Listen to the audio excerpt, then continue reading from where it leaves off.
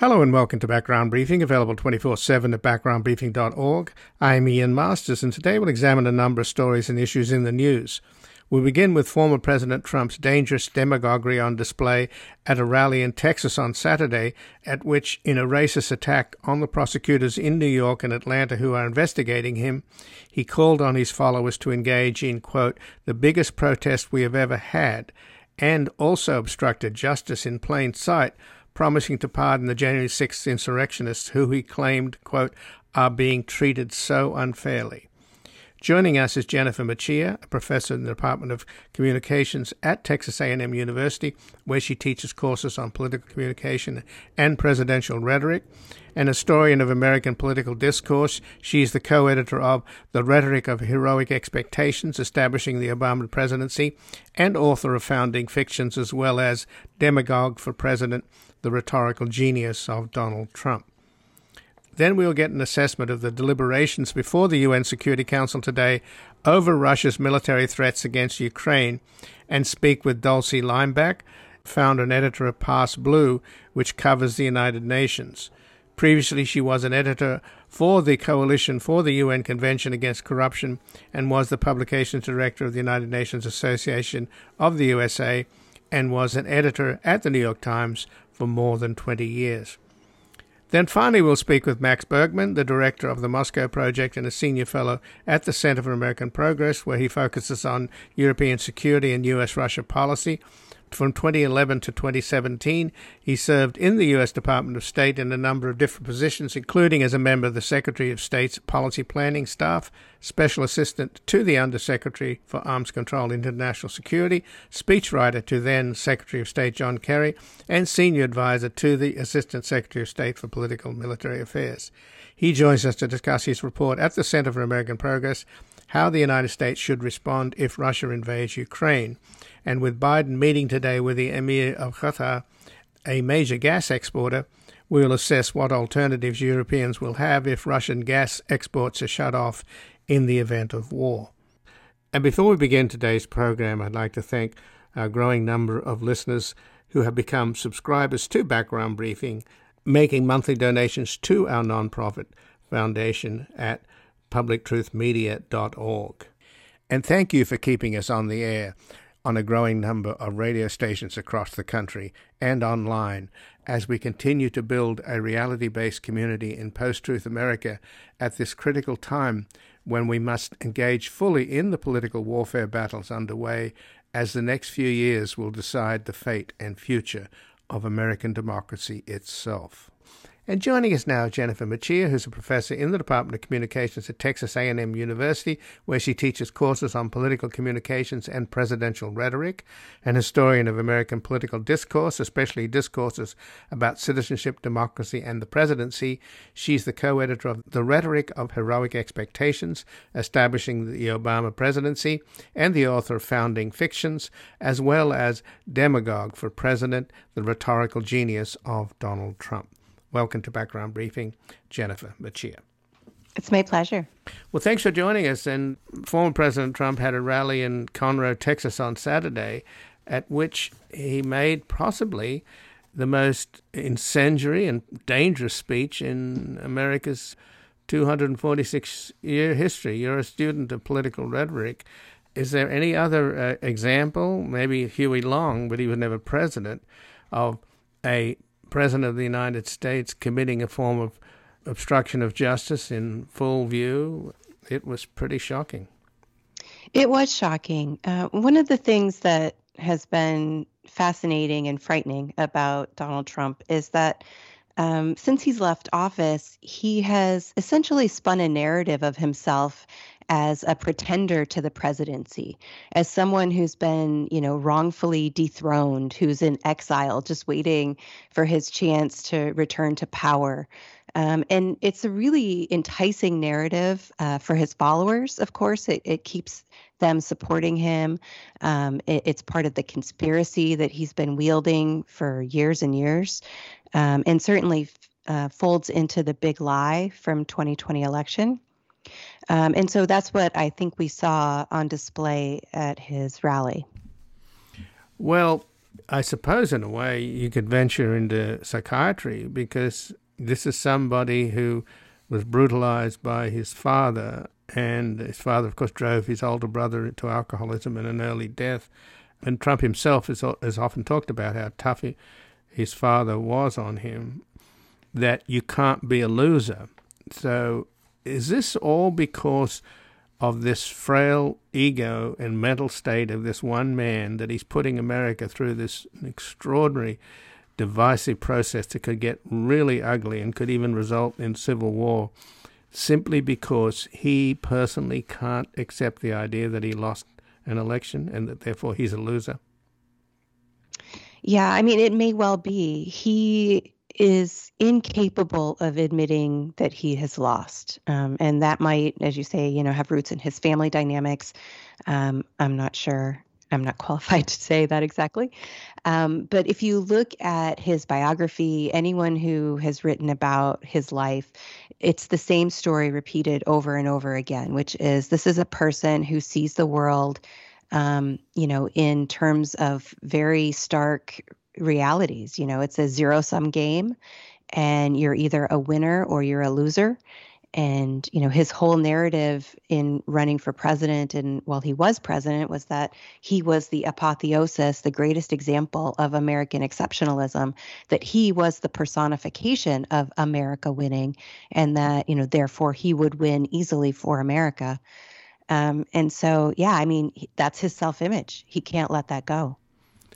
But if it's not about his psychological state of being incapable of accepting defeat, then it's deeply cynical and deeply dangerous, is it not?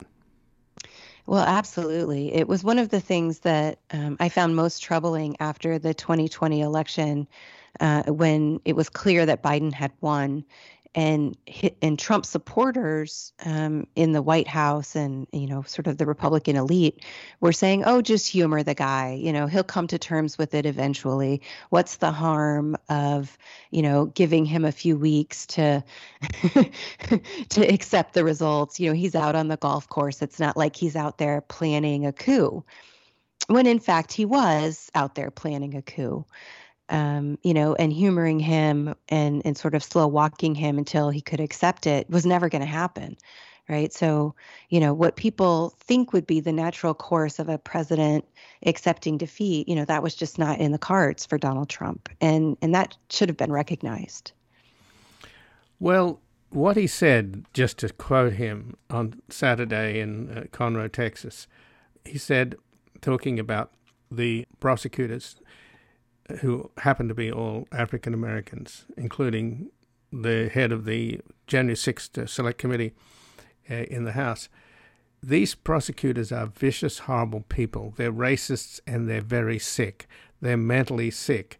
They're going after me without any protection of my rights from the Supreme Court or most other courts.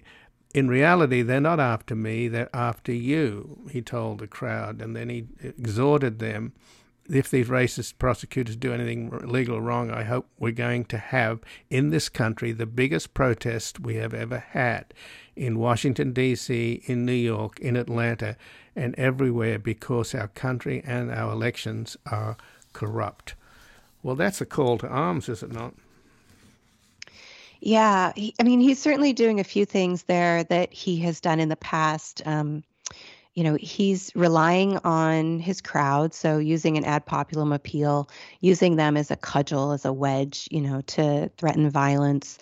That line that he said, that they're not after me, in reality, they're after you. That's actually a meme that he has posted on his Twitter feed, which is fascist, right? And it tells his audience that, he's a martyr for them. He's suffering in his defense of them. And so, he's an innocent victim and they are irrational aggressors, and that these irrational, terrible aggressors are really after Trump's followers. And Trump is the only thing standing in their way.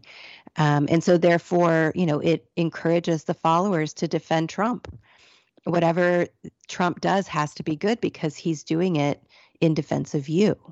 Right. So, it's a recipe for fascist rhetoric. It's exactly how fascist leaders talk to their followers.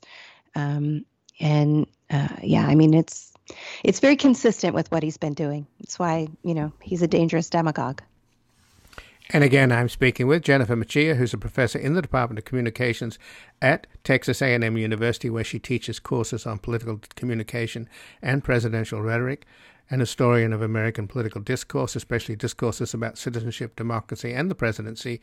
She's the co-editor of The Rhetoric of Heroic Expectations, Establishing the Obama Presidency, and the author of Founding Fictions, as well as Demagogue for President, The Rhetorical Genius of Donald Trump.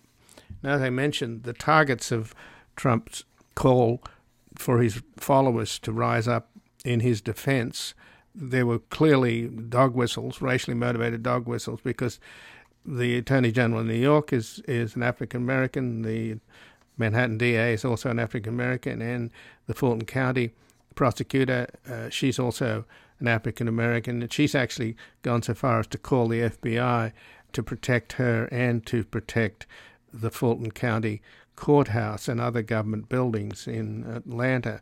And of course, we all heard on tape Trump calling on the Secretary of State of Georgia to find 11,780 votes. It was just as clear as day.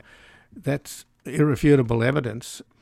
The other thing that he did do, though, that is also dangerous, and it even got some of his supporters in Republicans in the Senate to step up and object.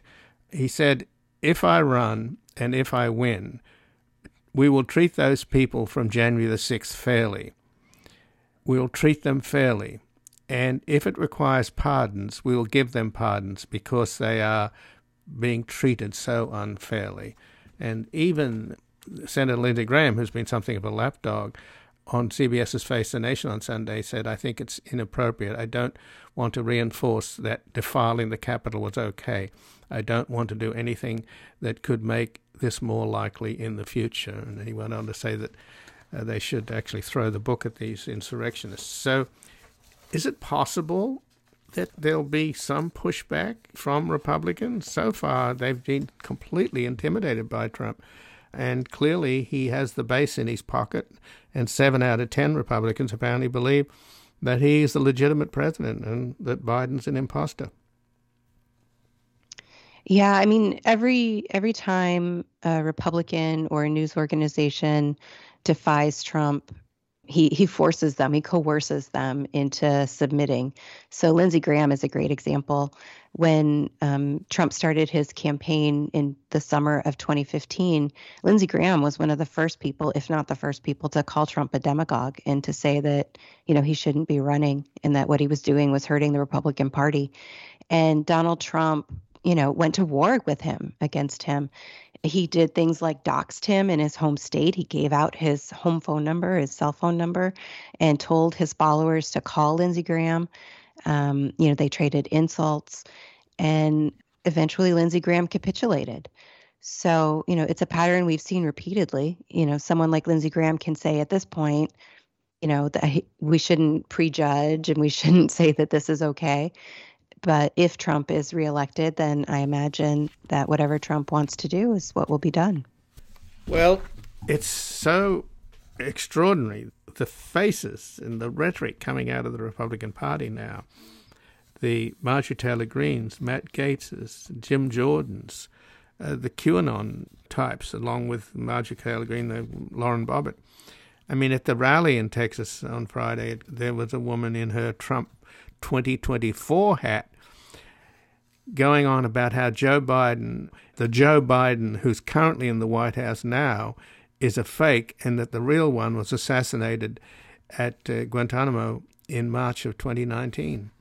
So, I mean, this is obviously stretching the boundaries of credulity, but it seems like so much of the belief system that's come from the fringes is now being mainstream. I mean, Stop the Steal is a complete fiction, and yet it's been swallowed whole. Yeah, absolutely. And that mainstreaming of fringe content and conspiracy theory has been ongoing for 5 or 6 years now. And you're right, it's become absolutely central to the Republican Party identity. It's a real shame. It's really it's a shame because we can't solve political problems. We can't move forward as a nation. We can't, agree, even what the problems are, because we share such very different views of what reality is. Well, at the risk of beating a dead horse, I've looked into the Russian ties, and much of the evidence is still classified in terms of counterintelligence, which is pretty closely held stuff because of its sources and methods, etc. But it's pretty clear that Putin, as the former director of national intelligence, General Clapper, said, Vladimir Putin is Trump's case officer, that whether or not, and nobody thinks that the Kremlin actually is the puppeteer and Trump is the puppet, but rather that he's a sort of a useful idiot, but he's also the gift that keeps on giving as far as Putin. Here he is poised to go to war against Ukraine. He's already gone to war twice. He's already attacked Ukraine twice and taken Crimea and taken a big chunk of the east. And now he's threatening to attack it again, take the whole country, and somehow or other Putin's telling us that it's our responsibility, it's our problem. I mean, it's like if you burn down your neighbor's house and then you suddenly tell the people across the street that they're responsible. I mean, it's just a surreal situation that we're facing here, and it's going to be very obviously damaging a war in Europe to Biden and his agenda, which is obviously something that Putin is quite happy about. But without being his conspiratorial, Jennifer, the fact of the matter is that Donald Trump is the most effective agent of division that America's ever had since the Civil War. He is dividing this country, and now, because of his incendiary rhetoric on Saturday, he's laying down a marker even for a potential civil war, which will divide this country enormously in the upcoming elections, and particularly in 2024. And this is absolutely criminal, and for the life of me, I do not understand why the whole country can't wake up and see how dangerous this demagogue is. Yeah, absolutely. In my book, Demagogue for President, I explained that Donald Trump had actually attacked America in 2016. He attacked our public sphere. He took pre-existing distrust, polarization, and frustration and used rhetorical strategies that were designed to make that all worse. And so he attacked our democracy, the way he communicated. And in terms of being an agent of discord and, aligned with Putin, you don't have to have secret records released to see that.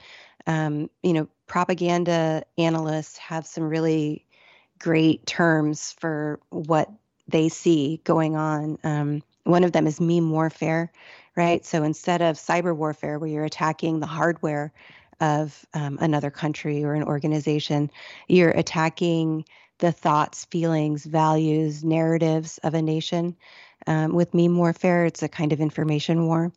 And if you trace out the ways that Russian propaganda outlets like RT and Sputnik cooperated in communicating, sharing narratives and stories with Trump when he was running for office, when he was president, now doing it through InfoWars and through Tucker Carlson. That's a technique called narrative laundering, where you take sort of dirty ideas and narratives and talking points, and you recycle them through a more trusted resource like Fox News. It's all information war out there, and Donald Trump has either been a willing participant or he's been, a useful stooge. It's unclear. But the damage is being done. Absolutely. So it sort of doesn't matter what what the diagnosis is here. Absolutely. The disease is infecting us, and it's infected, 7 out of 10 Republicans. Yeah. And so I don't know whether we can rely on Lindsey Graham, but are others like him likely to come forward, do you think? I'm sort of desperately hoping. I'd like to see the Democrats get off the dime and really get tough, but that's a perennial problem, it seems. But I'd also like to see the Republicans, the decent Republicans, making a stand. You've only got Liz Cheney and Adam Kinzinger I mean, Sununu, the governor of New Hampshire, did speak out against him, and so did Senator Collins of Maine. But Collins also would not rule out supporting Trump in 2024. And, of course, I mentioned Lindsey Graham. But we obviously need a lot more. Somebody's got to make a stand. And you pointed out, Jennifer, that it was Lindsey Graham who originally, at the very beginning when Trump was running, said that guy's a demagogue and a danger. So did Mitt Romney, by the way. He made an incredibly well-sourced, sensible speech. He said that the guy's a complete con man, and if you believe anything he says, you know, it's about worth as much as a diploma from Trump University. So that's the amazing thing, isn't it? It's all out there. Trump himself said, I could shoot somebody on Fifth Avenue and get away with it. So what's happening to this country? Don't we recognize criminals from decent folk? I mean, don't we recognize demagogues from traditional politicians? Don't we recognize fascists from Democrats and small d Democrats? Yeah, you would think that we would. And this is really the fascinating sleight of hand that Donald Trump has used in his political career, is that he is a con man, and he has tricked his supporters into believing that he is an authentic, heroic demagogue, someone who is a leader of the people, who stands up for, you know, their rights and freedoms against the other parts of the state, which they believe are corrupt. He's been masterful at using polarizing rhetoric, us versus them, good versus bad, the real Americans against the fake Americans. You know, he positions his followers in such a way that they see themselves as the only good part of the nation, and everything else is wrecked or ruined or destroyed or corrupt. And they really believe that they and he are the only solution, that they're the only things that stand between, you know, certain ruin for the nation and, you know, these evil Democrats and these plotters. It's a very enticing narrative because it positions his followers as heroes, right? And himself as a hero.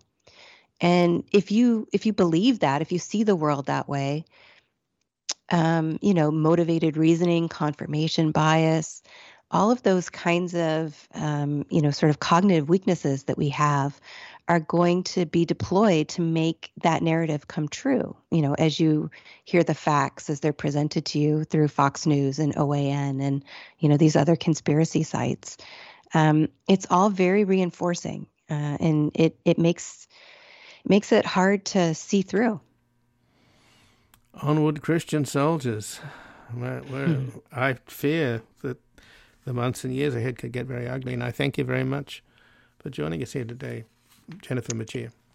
It's my pleasure. I wish I had happier things to talk about. Likewise, but this was a shocker. Anybody who watched that rally in Texas. And again, I've been speaking with Jennifer Mercieca, who's a professor in the Department of Communications at Texas A&M University, where she teaches courses on political communication and presidential rhetoric, and a historian of American political discourse, especially discourses about citizenship, democracy, and the presidency. She's the co-editor of The Rhetoric of Heroic Expectations, Establishing the Obama Presidency, and the author of Founding Fictions, as well as Demagogue for President, the Rhetorical Genius of Donald Trump. We're going to take a brief station break. We're back with an assessment of the deliberations today before the United Nations Security Council over Russia's military threats against Ukraine.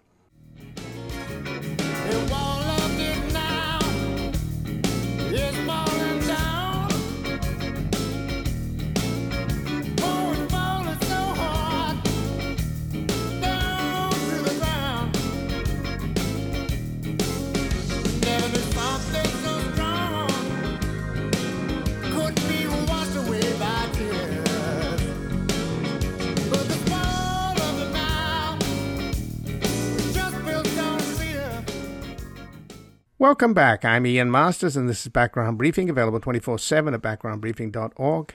And joining us now is Dulcie Leimbach, who is the founder and editor of Past Blue, which covers the United Nations. Previously, she was an editor for the Coalition for the UN Convention Against Corruption, was the publications director of the United Nations Association of the USA, and was an editor at the New York Times for more than 20 years. Welcome to Background Briefing, Dulcie Leimbach. Hello there from New York. Well, thank you for joining us, Dulcie. And it was a pretty tense meeting today at the Security Council of the United Nations, in a meeting called by the United States. Russia was reluctant to have the meeting, and they referred to what the U.S. was doing as megaphone diplomacy, having a kind of public airing. And the U.S. in turn said, well, how would Russia feel if there were 100,000 troops sitting on your border? The meeting lasted about 2 hours, and the Russian delegate left early. So what did you make of it? Well, actually, I thought it was more low-key than expected, having witnessed, a lot of these meetings, particularly around Syria in the early days, in the early years of the war. Things would get so intense that you just felt like you couldn't stay in the same room as the Security Council. So I think part of the issue was that this was really a meeting for U.S. and Russia to trade barbs, and the other members, the other 13 members, sort of were keeping cool heads throughout the meeting and throughout their speeches. So it really boiled down to what Russia said to U.S. and what U.S. said to Russia. Also, because the meeting was sort of last minute, it felt like the other members didn't really have time to go too far into their speeches. And, a lot of them have political considerations, as they say, as to what they need to, their positions in the Security Council on this very, very sensitive topic. No, so the level of fireworks was maybe a 6 or a 7 out of a 10. Okay. But what I find extraordinary about this whole thing is it's a manufactured crisis manufactured by Putin himself. It's akin to burning down your neighbor's house and then telling the people across the street that they're somehow responsible. I mean, Putin has already invaded Ukraine twice. He seized Crimea, and then he took a whole chunk of eastern Ukraine, and now he's threatening to take the whole country. And yet it's somehow our responsibility. Did anybody point that out? That he sort of shifted the whole narrative away from what he's doing to saying that, it's really the West's responsibility and it's NATO's responsibility. Well, he's shifted the defense to the U.S., or at least the offense, because he's saying the U.S. is the one that's whipping up all this hysteria.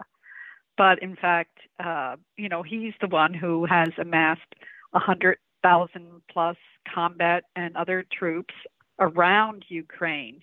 And this is, this is classic Russia, where they have been building up this massive troop deployment for almost a year, little by little.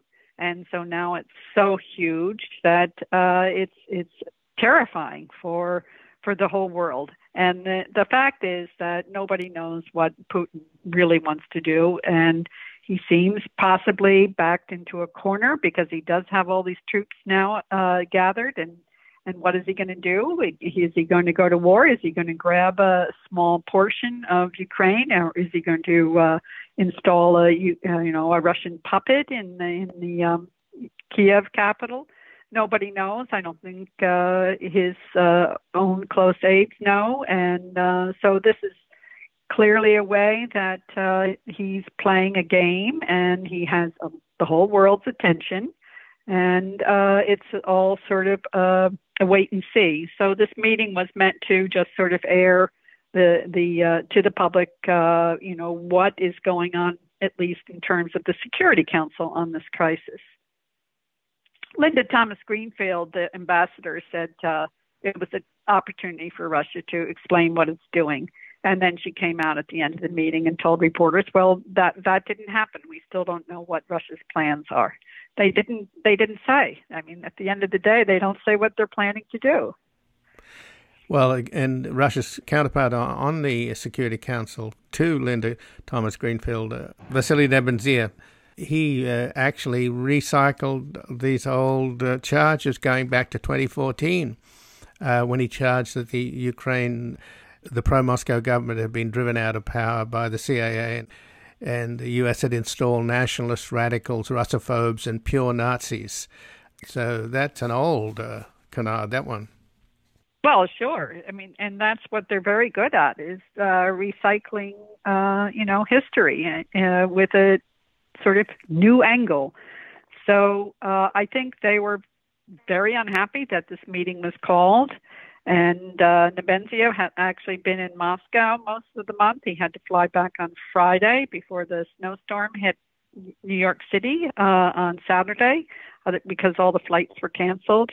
So he had to be there for the meeting on Monday. And there's no way that Russia was agreeable about this meeting because they were put on the defensive and they had no rationale to present to the council members as to what's going on with these troops on the border of Ukraine. There's absolutely no clear reason other than to be menacing and threatening. And meanwhile, apparently in Ukraine itself, the Russians are using bomb threats to overwhelm the security services. Going up, hundreds of bomb threats are being phoned in, which is an indicator of how there's a whole bunch of mischief that can be done at the lower level beneath, a shooting war. Right. I mean, I've actually been to Ukraine, to Kiev, and that was, I believe, in 2015. It was after the Maidan Revolution, and it was in the middle of December. It was a very sad place then, and I'm sure it's still a sad place now. And everyone talked about the level of corruption in the government and Russia's just tremendous insinuation in its society for decades. And they felt very powerless about Russia's influence. So, none of this is surprising. The sort of subtle or subterfuge going on in other ways in Ukraine. It's a sad place. So, do you think at any point Putin will be forced to say what he's doing, apart from his spokesman Peskov keeps saying that the West is being hysterical and they now have no intention of invading, and yet they're increasing the number of troops and military equipment in Belarus to the north, where there's virtually no defense on the Ukrainian side and an open, flat highway all the way to Kyiv. Well, I think he senses he has nothing to lose by all this troop buildup. He's got, masses of troops and masses of equipment. And, as long as there's no fighting, there's no war.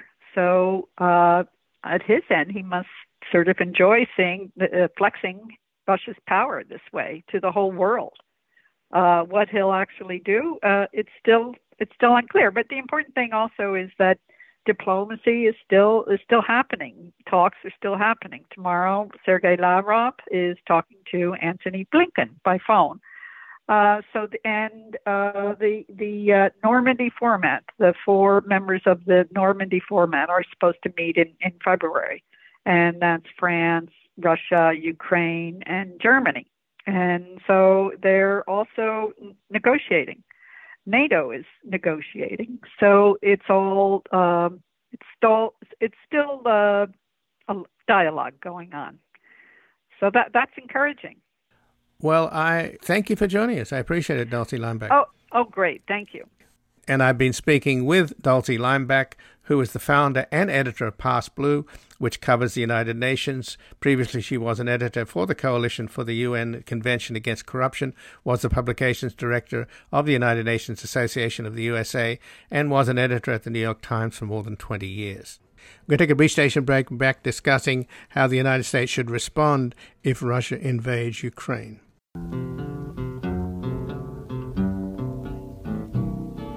I don't want to set the world on fire.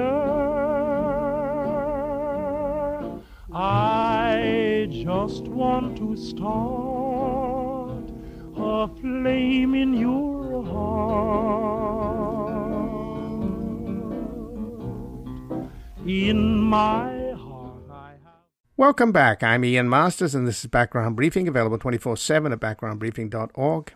And joining us now is Max Bergmann, who's the director of the Moscow Project and the senior fellow at the Center for American Progress, where he focuses on European security and U.S.-Russian policy. From 2011 to 2017, he served in the United States Department of State in a number of different positions, including as a member of the Secretary of State's Policy Planning Staff, where he focused on political military affairs and non-proliferation. He was special assistant to the Undersecretary for Arms Control and International Security, and a speechwriter to then Secretary of State John Kerry, and a senior advisor to the Assistant Secretary of State for Political Military Affairs. And he has a report at the Center for American Progress, How the United States Should Respond If Russia Invades Ukraine. Welcome to Background Briefing, Max Bergmann. Thanks so much for having me. Well, thanks for joining us. And at this point, I guess diplomacy is hanging by a thread. And on Thursday, U.S. President Joe Biden said he believed Russia could attack Ukraine next month. This upset the Ukrainian President Zelensky at a press conference on Friday, where he's warned about panic destabilizing the economy, and he went on to criticize the evacuation of diplomats, saying diplomats are like captains. They should be the last to leave a sinking ship, and Ukraine is not the Titanic. So at this point, what would you give the odds if the president is saying sometime next month there could be a Russian invasion or attack on Ukraine? Well, I think unfortunately the odds look quite high. And, it may be next month. It may be, it may go on into the spring and summer. There's some indications that if the Russians were to invade, they'd want to do it when the ground is somewhat frozen. And then I think that's true to some extent. I think they could definitely conduct an operation at any time. But then when you have more foliage and plant life sort of returns, it also provides more ground cover for Ukrainian forces. So the winter is more attractive, I think, for Russia to intervene militarily, and they are putting in places the kind of final pieces that they would need to conduct such an invasion. So I think, when President Biden is making that prediction, he's not just doing so based off of also the reporting that we're all seeing in the troop movements that we're seeing on Twitter. It's the U.S. intelligence community is right now intensely focused on this with our satellite capabilities and other things. So I think the U.S. feels pretty strongly that this is going to be the intent of Russia. And when you look at the sort of diplomatic track, it doesn't lead to any sort of optimism, at least in my book, that there's that Russia has any sort of intent on wanting to have a long, drawn out diplomatic process. In fact, it's not much is happening on the diplomatic front. So I don't quite see where Russia expects to get any progress or Russia even looking for any progress there. And that, I think, is quite concerning. So I think Putin has therefore sort of backed himself in a corner that either he invades or if he doesn't, then he will have lost a lot of face, right? He will have put all these demands on the table. They will not have been met, and then he will have climbed down. And that, it's just hard for me to kind of see him doing that. So I'm unfortunately sort of pretty pessimistic about how I think things will play out. And on Friday, of course, Putin had a long conversation with President Macron of France, and he complained that the US and NATO weren't dealing with the main issue, which of course is his demand that Ukraine never join NATO. But then Macron said, well, there's still some diplomatic path forward. Sometime in the next day or so, Boris Johnson, the UK's Prime Minister, will be also talking with Putin. But in terms of the reporting, not obviously what the intelligence community is telling the president, but the reporting, for example, from the New York Times correspondent up on the border in the north with Belarus, there's massive military maneuvers going on between the Russians and the Belarusians, and the Russians are deploying a lot of aircraft. And apparently the main highway, which is a newly paved highway from the Belarusian border, goes right down to Kiev, is pretty open, and it would be the quickest way to capture Ukraine's capital. And of course, most of Ukraine's military forces are in the east, where 100,000 Russian troops are massed. So we've already got warnings from the Pentagon on Friday saying that this is going to be horrific, and it's General Milley says it's also unnecessary. What's your sense then of the military situation? Is there any improvements, and particularly if there's this vast gap in the north? Right. So I think you're exactly right in pointing out the challenge now provided by the quote unquote exercises taking place in Belarus. And what's I think important to understand when thinking about the geography of Ukraine is the Dnieper River, which is a very wide river, splits Ukraine in half, and Kyiv sits on the left bank of the river on the western side. But Belarusian territory that borders Ukraine is also on the western side of the river. So now, with Russia conducting exercises in Belarus, means that if Russia were to invade and send forces down south from Belarus, it would be a short drive for them to get to the capital of Kyiv or Kiev. And I think what's important to sort of also understand is that Russian forces are arrayed all around Ukraine. They have Ukraine basically from now the north in Belarus, but also to the northeast of the country, to the east of the country, and the south in Crimea.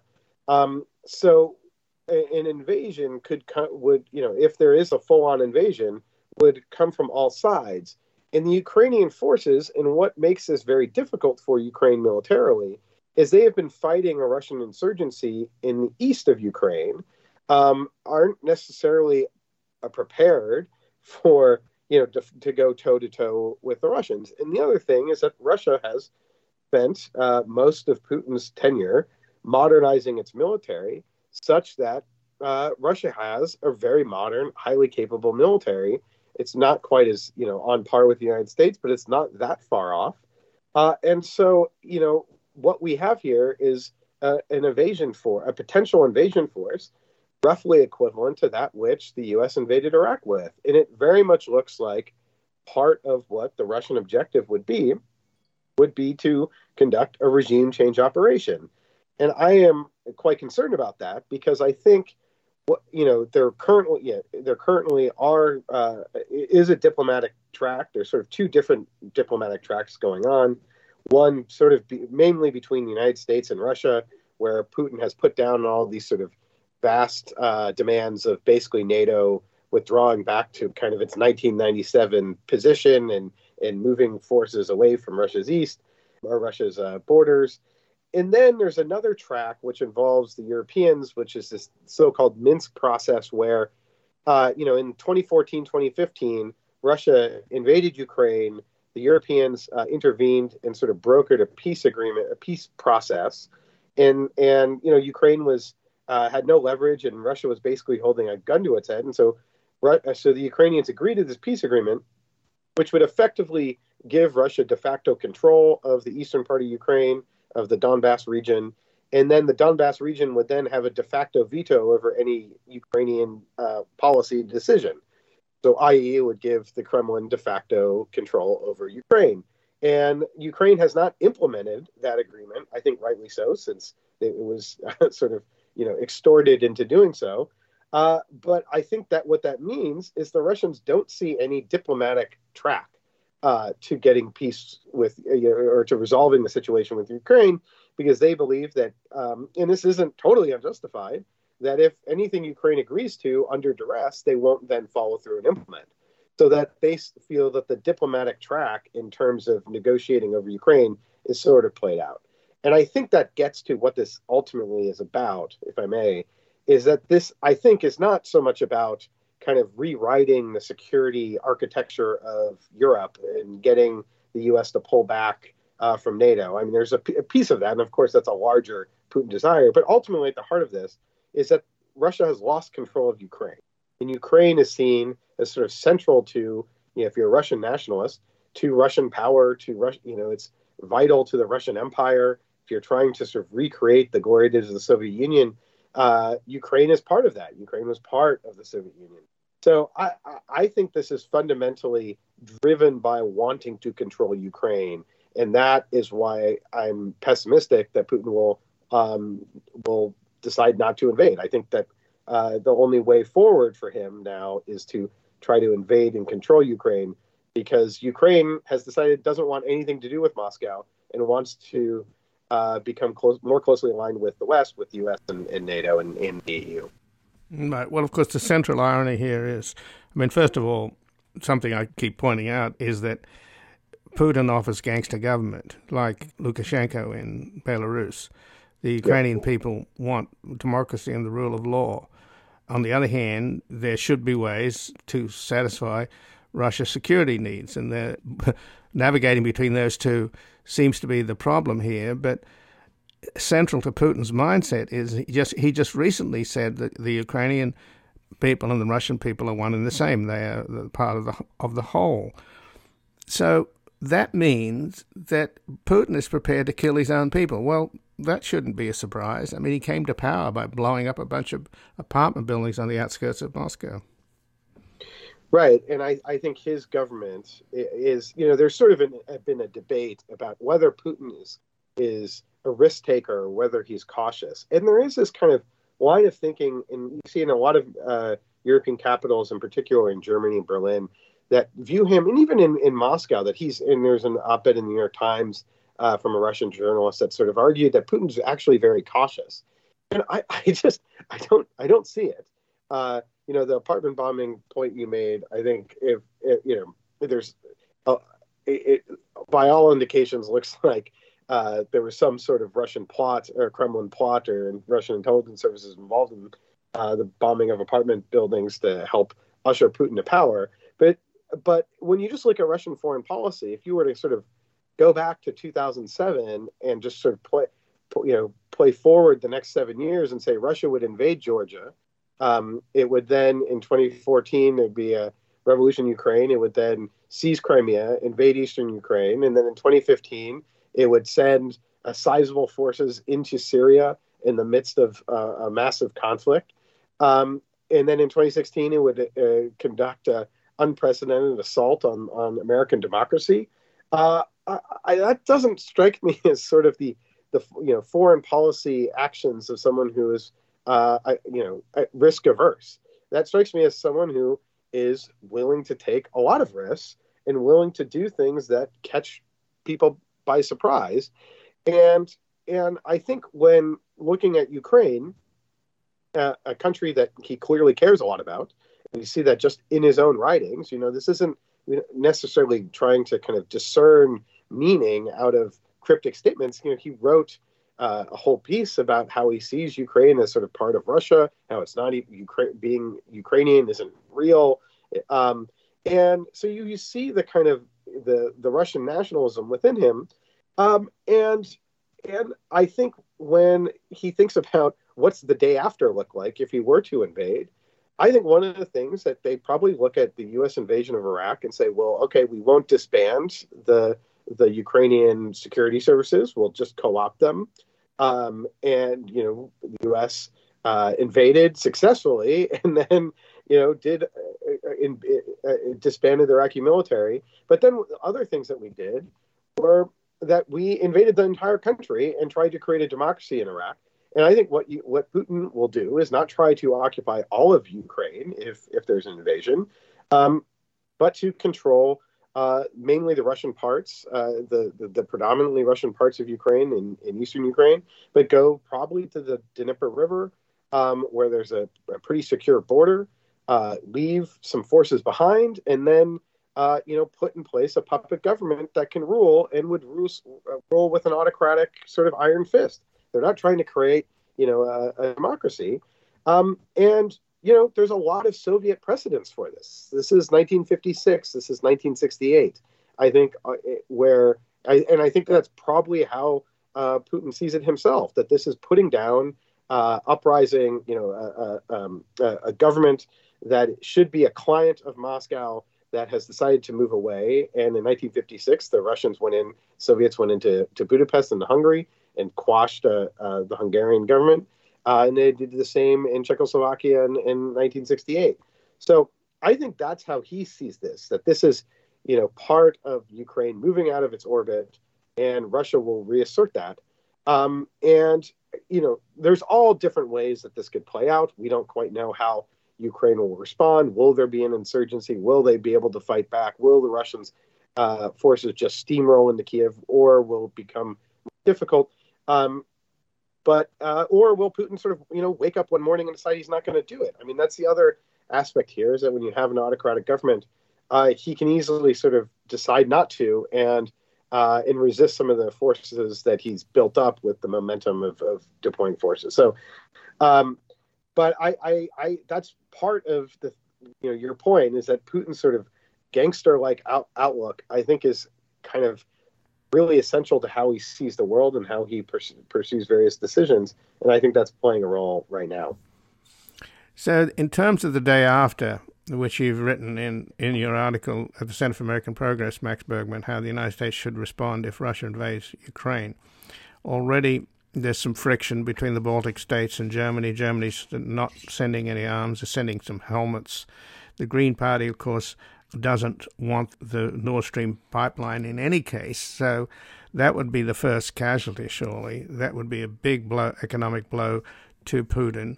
The U.S. and other countries are already trying to supply liquid natural gas, because obviously the gas supply to Europe would be cut off immediately.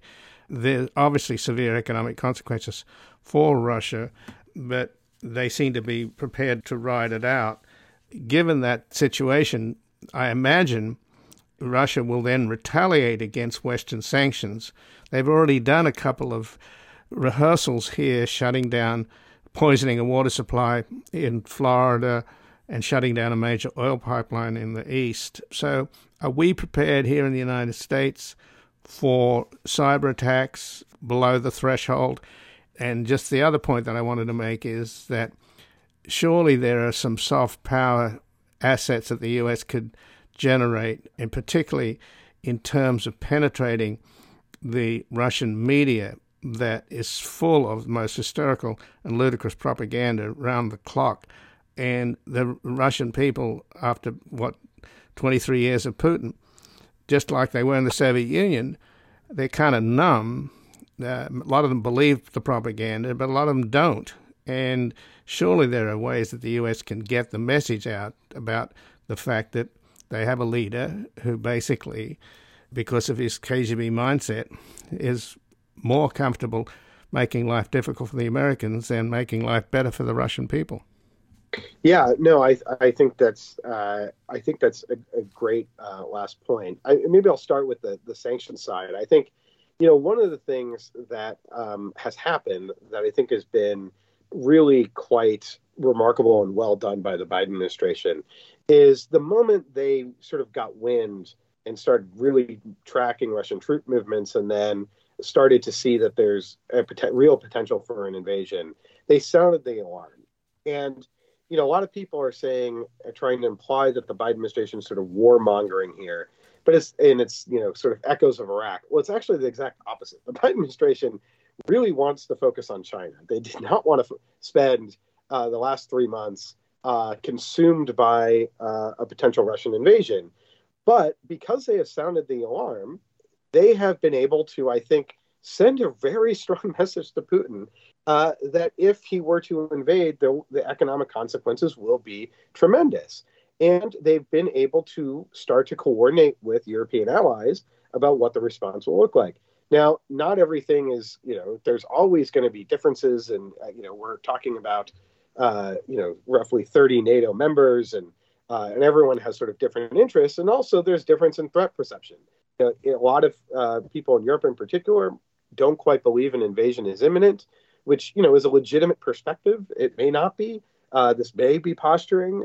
I don't think it is. But so then to be sort of hypothetically hawkish, which is sort of what we're asking them to do, becomes sort of difficult. And so what we're seeing is a lot of pressure being put on Germany to sort of stand to be more firm than they're usually comfortable with.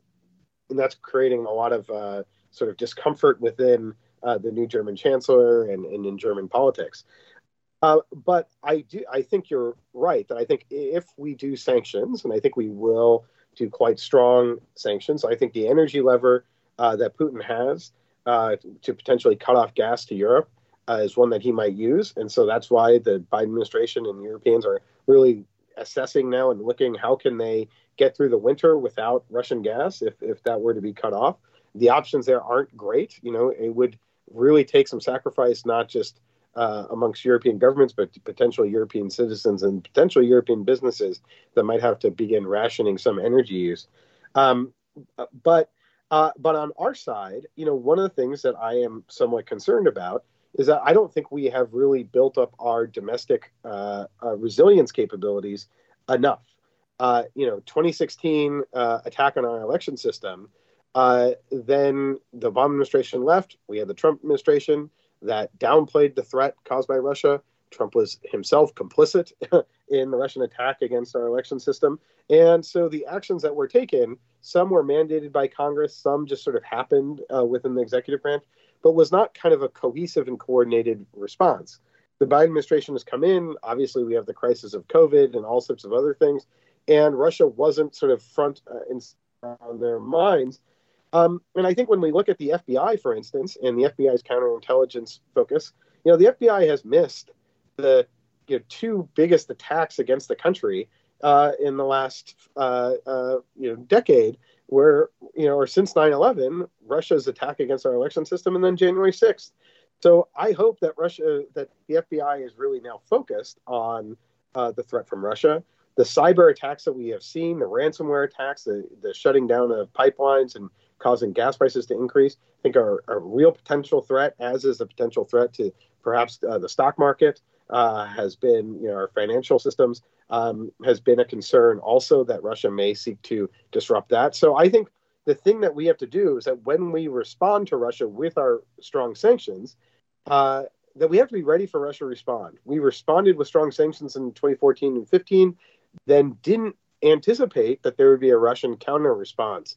And when it came to our election system, we were caught completely off guard. So I think there has been a lot of lessons learned from policymakers. I'm hopeful that that is the case in the Biden administration. But we don't quite no attacks are going to be exactly the same. The Russians may seek to do some of the same things, but they may have different targets in mind. But what's clear, and I think that this is I think the overall takeaway that we should have is that while we wanted the Cold War to end, and we had clearly moved on and moved past the Cold War, Vladimir Putin never had. And Russian intelligence has continuously, since the end of the Cold War, been seeking ways to influence, seeking ways to gain potential levers, and looking at ways to undermine and attack us if need be, if there's a conflict. So I think we have to be very prepared for what may come from a Russian response. Well, Max Bergmann, I thank you very much for joining us here today. Thank you so much. And again, I've been speaking with Max Bergmann, who's the director of the Moscow Project and a senior fellow at the Center for American Progress, where he focuses on European security and U.S.-Russia policy. From 2011 to 2017, he served in the United States Department of State in a number of different positions, including as a member of the Secretary of State's Policy Planning Staff, where he focused on political military affairs and non-proliferation, Special Assistant to the Undersecretary of Arms Control and International Security, speechwriter to the then Secretary of State John Kerry, and a senior advisor to the Assistant Secretary of State for Political Military Affairs. And he has a report at the Center for American Progress, how the United States should respond if Russia invades Ukraine. This has been Background Briefing. I'm Ian Masters, and I'd like to thank producer Graham Fitzgibbon. And to help us sustain this program into the future and assure it remains free to all, please take a moment to support us by going to backgroundbriefing.org/donate or publictruthmedia.org, where you will find our non-profit Public Truth Media Foundation, where your tax-deductible donations, large and small, keep us broadcasting.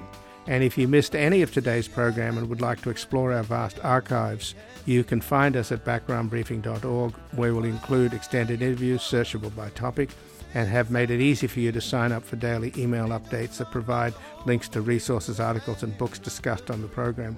Also, you can find links there to subscribe wherever you get your podcasts, and we also encourage your ratings and reviews on these platforms. Find us on Twitter and Facebook at Ian Masters Media, and please do help us reach more listeners by sharing this program with friends, family, and colleagues. And I'll be back again tomorrow with another background briefing at backgroundbriefing.org. Bye for now. The guy that lived next door in 305 took the kids to the park and disappeared by 9:30. Who'll ever know how much she loved them so? That dark night alone in America. A quiet voice was singing something to me. An angel song about the home of the brave in this land here of the free. One time, one night in America.